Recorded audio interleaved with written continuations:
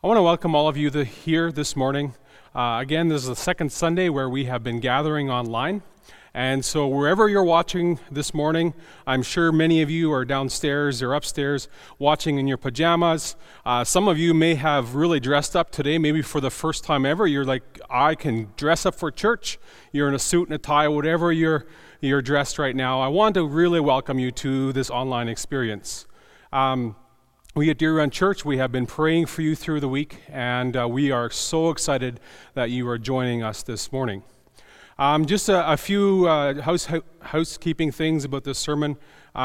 You'll find notes to this sermon on our YouVersion Bible app under the events, and so you can follow along on that page as you usually do when we gather together like this. I want to speak to us today about the Gospel of John. So we've been going through this series in an introduction to the New Testament. And so last Sunday, Pastor Peter talked to us about the Synoptic Gospels. Those are the first three books in the New Testament: Matthew, Mark, and Luke. And today we want to look at the Gospel of John. John is also part of what is considered or called the Gospels. And the reason why we have two separate sermons is that John is quite different from the other three. And so we're going to unpack what that looks like this morning. So let's open in a word of prayer. Father in heaven, I thank you so much for this opportunity to gather wherever we are in our homes and wherever we're watching. We know that your Spirit is with us wherever we go. We know that you are a big God. And I thank you for the comfort that you give through your word, through your people. And I pray that you will open our hearts to the preaching of your word this morning. Pray these things in Jesus' name. Amen. The Gospel of John is, in my opinion, well, it's my favorite book in the New Testament, in the whole Bible, actually. It's the book that maybe for many of us we're the most familiar with. I think Christianity's most familiar verse is found in John 3:16, and I think all of us can recite that from memory. But how many of us have kind of taken that one step back view of this book? How many of us have taken the whole book for what the whole book says in its entirety? And so today we want to kind of go through an overview of it. We're not going to dive into the specifics of the book, but how are we to understand this book as a whole? So starting off with the question, who wrote the book of John? So who wrote it? So as we read the book of John, we will notice that the writer of this book was very familiar with Palestine, the customs and the laws and the geography of Palestine or Israel at the time. But he was also very familiar with Samaria and the Samaritans. And so this is a person that grew up in ancient Palestine, but he was also a person that had an understanding of Greek philosophy and Greek thought. And tradition has, over the years, and you have it right on the name of the book, the Apostle John wrote the book. There are many scholars that, as we now conclude that it was not necessarily the Apostle John that penned it with his own hand, but those that were part of his school of thought. Those that continued in the John tradition may have compiled, with the help of John, John's writing over the years and compiled it into one whole edited and compiled version. And this version is what we now have as the book of John. Whether or not John wrote the whole book in one sitting, or his followers and John worked together to compile this book, we can be certain of one thing. And that is that the authority behind this book is authentic, it's inspired. The Apostle John, writing in 1 John chapter 1, verse 1, says this about himself, and this is the authority that he has to write on behalf of the life of Jesus. He says, "That which was from the beginning, which we have heard, which we have seen with our eyes, which we have looked at and our hands have touched, this we proclaim concerning the word of life." So this is his experience. He's been there. He's touched it. He's heard it. He's felt it. He's smelled it. And out of this experience, he is giving us who Jesus is and how we are to understand him and how he is applicable to our lives. The writer of John is also never actually mentioned by name in this book, and this is one of the other reasons why we believe John wrote it. It talks about this person in this book, the beloved, or the one that Jesus loved. And if this was anybody other than the writer, this would seem very strange. It also seems that the writer of John the Apostle, was one of the youngest of the disciples. And this we gather from the fact that he lived past the year 90. So he would have been an old man, and he might have lived 90 to 100 years, but he was still alive at 96. And so he was one of the younger disciples. And this is maybe one of the reasons why he would have connected so well with Jesus. He was a similar age, maybe 5 years, 10 years younger than Jesus. And so as we read the Gospels, we see that John was one of the inner circle of the three disciples that Jesus spent extra time with. So that is a little bit who wrote it. So when was it written? The Gospel of John's, most scholars believe it was written around the year 85. And so according to this view, John would have written the Gospel first, and then he would have followed the writing of the Gospel of John and expounded what he was teaching in the Gospel of John with 1 John, followed by 2nd and 3rd John, and then his last book would be the Revelation of Jesus Christ. And so this is also attested to by Clement of Alexandria. He is one of the church fathers in the first 2 centuries, and he states in his writings that John wrote the book of John after the other synoptic Gospels were written, to support and to expound on those books. So to whom was it written? So last Sunday we looked at how each of the synoptic Gospels were written to a slightly different audience. So for example, Matthew was written primarily to a Jewish audience, and Luke was written more to, it was a personal letter written to a Greek ruler. And so as we look through the book of John, we see that John was written, it kind of seems, to both Jews and Gentiles. But one of the things that really stands out in the book of John is this interesting word use of logos. He uses the word logos a few times in his book, especially in the first chapter. And logos is the word that we translate as word. And you'll see it in John 1:1. And this word was a major, this concept was a major concept in Greek philosophy at the time. And so John is trying to connect the gospel of Jesus Christ to that something that Greek philosophers could connect with. And so we could say that the Gospel of John is really written to everyone. And while I was in Bible college and I had my four semesters of Greek language, one of the main books that we studied were 1 John and the Gospel of John. And because the Gospel of John and 1 John are written in very simple Greek, and so it was written in such a way that everyone could understand it. But the concepts in it were complicated enough that it would be of interest to the philosophers as well.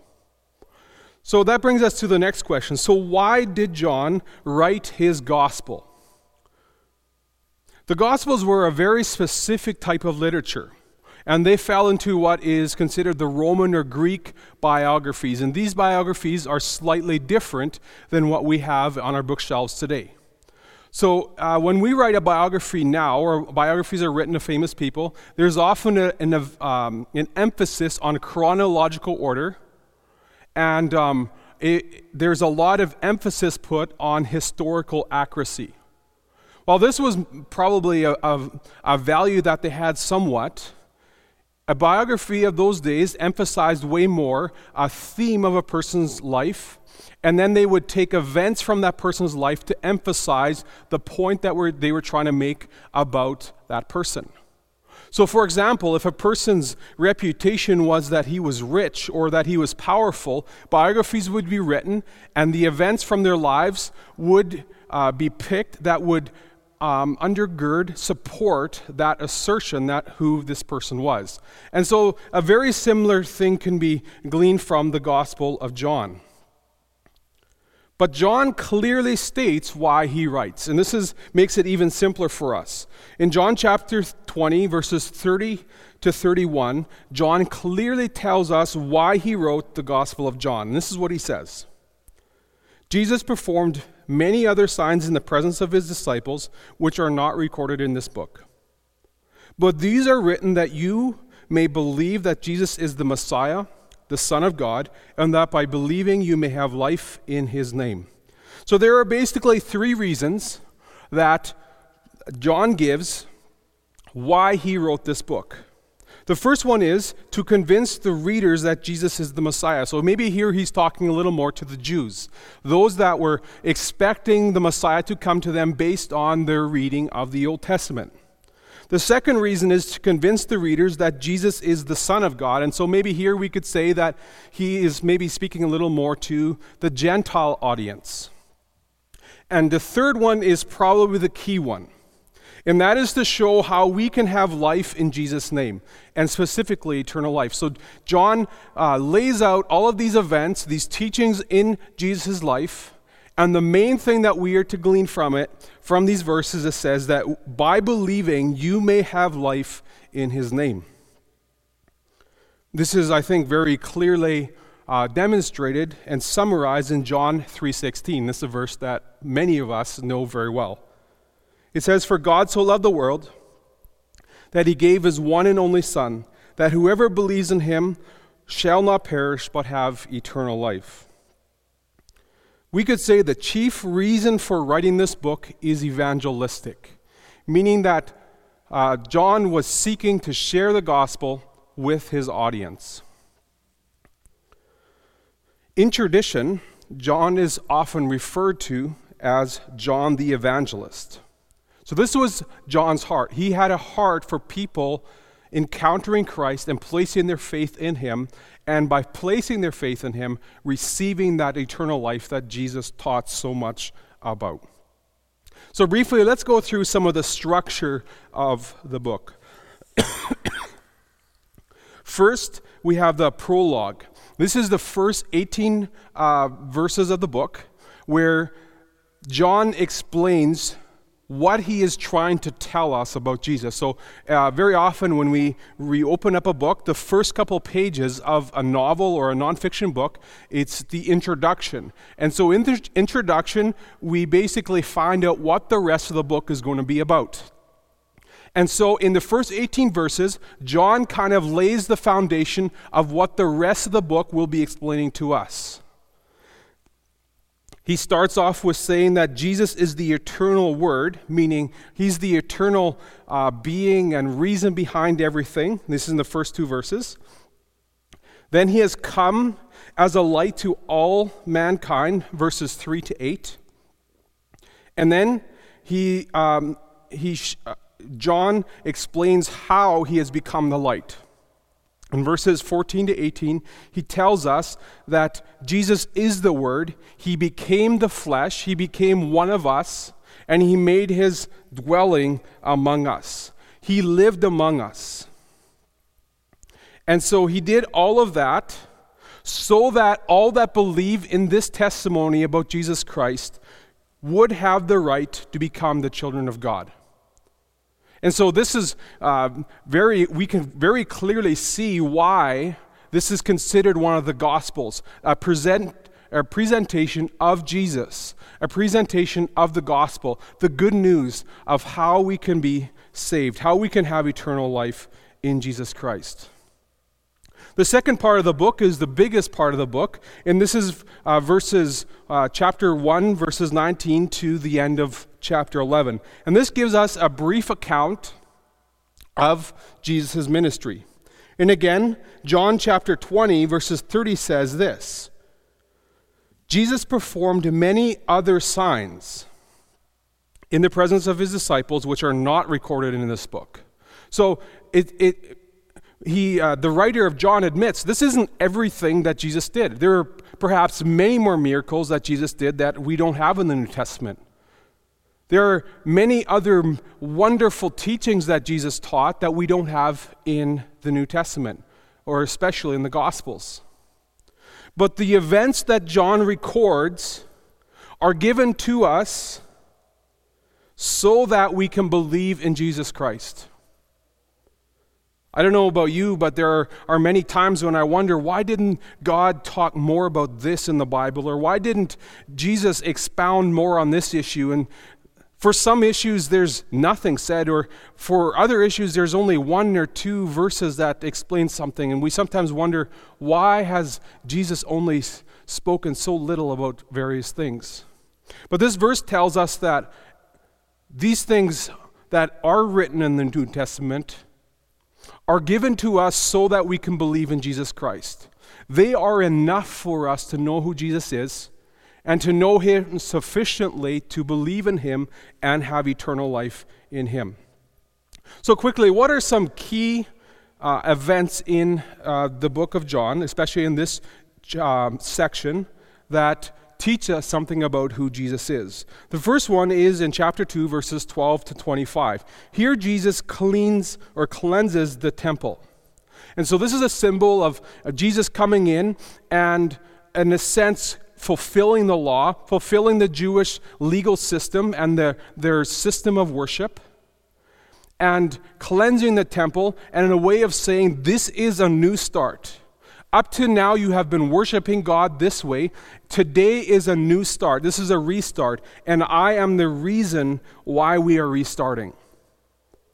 And so he came to draw people back to the heart of God. He came to give religion a restart. And then in chapter 3, verses 1 to 21, we have the account of Jesus meeting with Nicodemus. And Nicodemus was a major Jewish leader at the time. And if there's one section of Scripture I wish everyone in the world would read, and it would be this passage of Scripture. Jesus clearly explains how we can be saved. He says, without us being born again, we will never see the kingdom of God.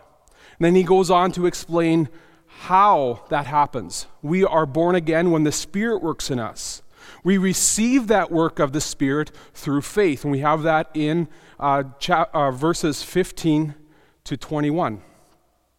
And so Jesus clearly demonstrates and teaches us how we can be saved, how we can have eternal life and be born again. And then in chapter 7 to 8, Jesus is spending some time in the temple, and this is the time of the Feast of the Tabernacles, and he's coming to the temple, and there are many people around the temple, and he gets into these conversations, and there's many teachings that come out of this.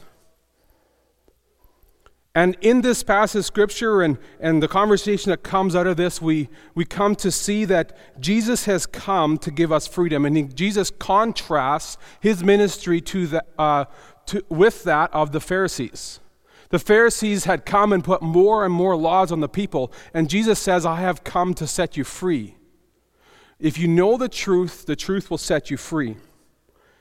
And after arguing some time with the Pharisees, he solidifies the Pharisees' growing animosity towards him by declaring that he is God. And he says in chapter 8, verses 58, that he is the I am. And then in chapters 11, verses 1 to 45, we have the account of Jesus raising Lazarus from the dead. And this is a major turning point in the ministry of Jesus. So up till now, Jesus had been ministering among the people, and people had been following him, and some had fallen away after he taught about he being the bread of life. But generally, people had been following him, and the Jewish leaders had kind of tolerated him. They didn't like him, but they didn't publicly and by force oppose him. But everything changed when Jesus rose Lazarus from the dead. And so when Jesus rose Lazarus from the dead, and Lazarus was dead in the grave for 3 days, and the Bible says he started to stink, Jesus comes and he raises from the dead, and this was the wake-up call for the Pharisees, and they saw that Jesus, there was something extra special about him. He was a threat to their religious system. And so it says that it's after he raised Lazarus from the dead that they began to plot how they could kill him. And that brings us to our next section, and that is Jesus' passion, chapters 12 to 20. And so this is a big section as well, and there's lots to unpack here, but this contains Jesus' time with his disciples in the upper room, and it includes Jesus' crucifixion, all the events that led up to and were part of Jesus' crucifixion. There's a lot of harmony between chapters 18 to 20 with the other Gospels, but the teaching found in chapter 12 to 17 is unique to the book of John. And then in the last section, it's about Jesus' resurrection and kind of the conclusion. So this is from chapter 20, verse 1 to the end of the book. And here, this is kind of the climax of the book. So we've had Jesus' ministry and teaching with the people, and we have Jesus dying on the cross, and we have this huge letdown among his disciples. Jesus was meant to be the Messiah, but their Messiah was dead. And in chapter 20, the script really changes.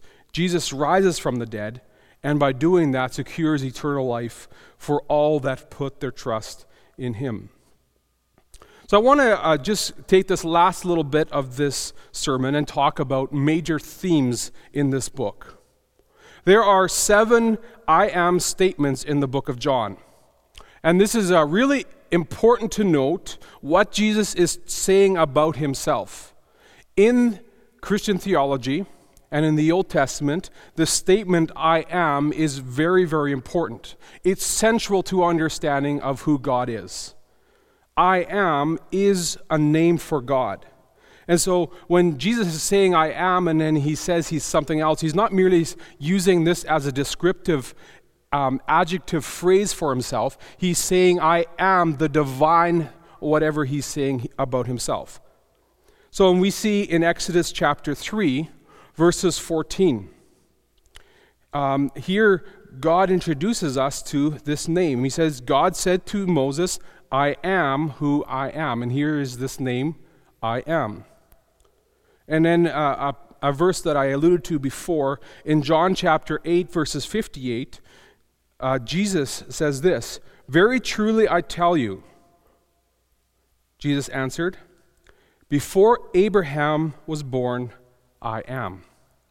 And then furthermore, when Jesus was arrested, the soldiers that came to arrest him asked him who he was, and this is in John chapter 18, verses 4 to 6. And then they ask who Jesus is. I'll just read it. Verses 4 says, Jesus, knowing all that was going to happen to him, went out and asked him, who is it you want? Jesus of Nazareth, they replied. I am he, Jesus said, and Judas the traitor was standing there with them. When Jesus said, I am he, they drew back and fell to the ground. So there was something about the way that Jesus was talking about it, referring to himself as the I am, that made the soldiers fall down, in a sense, worship him. They drew back and fell to the ground. So what are these 7 I am statements? The first one is, and we see this in John chapter 6, verses 35, I am the bread of life. And so Jesus is saying about himself that he is that which sustains us. He is the bread, and bread was the most common food of the time. And so Jesus is saying, I am the one that sustains you. I am the one that keeps you alive. And there are many more things that we could say about that.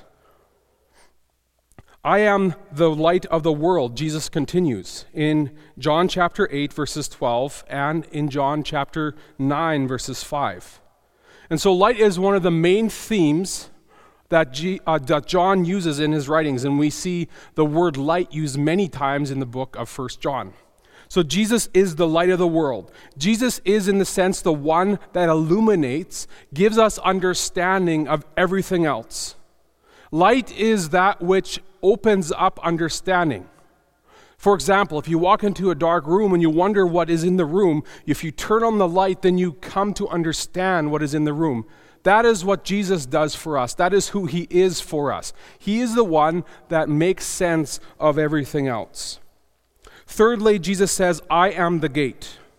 In John chapter 10, verses 7 to 9. Jesus is the only way that we can enter the fold. And Jesus' statement, I am the gate, is part of a parable or a teaching that he uses to explain how he is the shepherd. And he is the gate, he is the way through which people come into the flock. And that leads us to the next I am statement. I am the good shepherd. John chapter 10, verses 10 to 14. Not only was Jesus the gate for the sheep, the only way that the sheep could enter into his care, he was also their leader. So with this statement, Jesus is contrasting himself to the Pharisees and the other Jewish leaders. He is saying that while others lead with heavy laws and in a different passage of Scripture, Jesus says that they put all these burdens on the people. He has come, and he has come to give life abundantly. So Jesus is the caring shepherd for his sheep. The fifth I am statement is, I am the resurrection and life. And so John chapter 11, verses 25. Here Jesus is talking about all that believe in him have eternal life, and all that believe in him and have eternal life will be risen one day, and they will live forever. John chapter 11, verses 26 says this, and whoever lives by believing in me will never die. And he's saying, even though you die, you will still live eternally. The sixth I am statement is, I am the true vine. Here Jesus is saying, all that we are, all that we want to be, who we are as servants of God, needs to find its source of strength, its power in Jesus Christ. So he uses the analogy of a vine, and if there's branches that are apart from the vine, they won't bear any fruit. But the branches that are part of the vine, that are part of the power source and the life source, will produce much fruit. And the seventh one, and with this I want to conclude. And this is the seventh I am statement. And it's found in John chapter 14, verses 6. And it says this, John 14, verse 6. Jesus answered, and he says, I am the way, the truth, and the life. No one comes to the Father except through me. With these three statements, I am the way, the truth, and the life. I want to ask us this question this morning, or whenever we're watching this. Who is Jesus to you? Is he your way? Do you have eternal life in him? Do you seek truth through the eyes of Jesus Christ? Is Jesus your source of truth? So Jesus saying that he is the way to the Father, he's saying he is the only way. No one comes to the Father except through him. There is only one way where we can have a relationship with God, and that is through Jesus Christ. This is a comforting truth. God has made it so simple for us. He has given us one way and one simple way through which we can be saved. And then Jesus says he's the truth. If we are seekers of truth, and as we follow the paths of truth, I believe those paths of truth will always lead us to Jesus Christ. Jesus is the truth. And all knowledge, all truth needs to be filtered through what Jesus says about us, about himself, and about eternity. And then he says, all who trust in Jesus for salvation have eternal life. Jesus is our only option for eternal life with the Father. So I don't know where you are with God this morning. I don't know where your relationship with Jesus is this morning.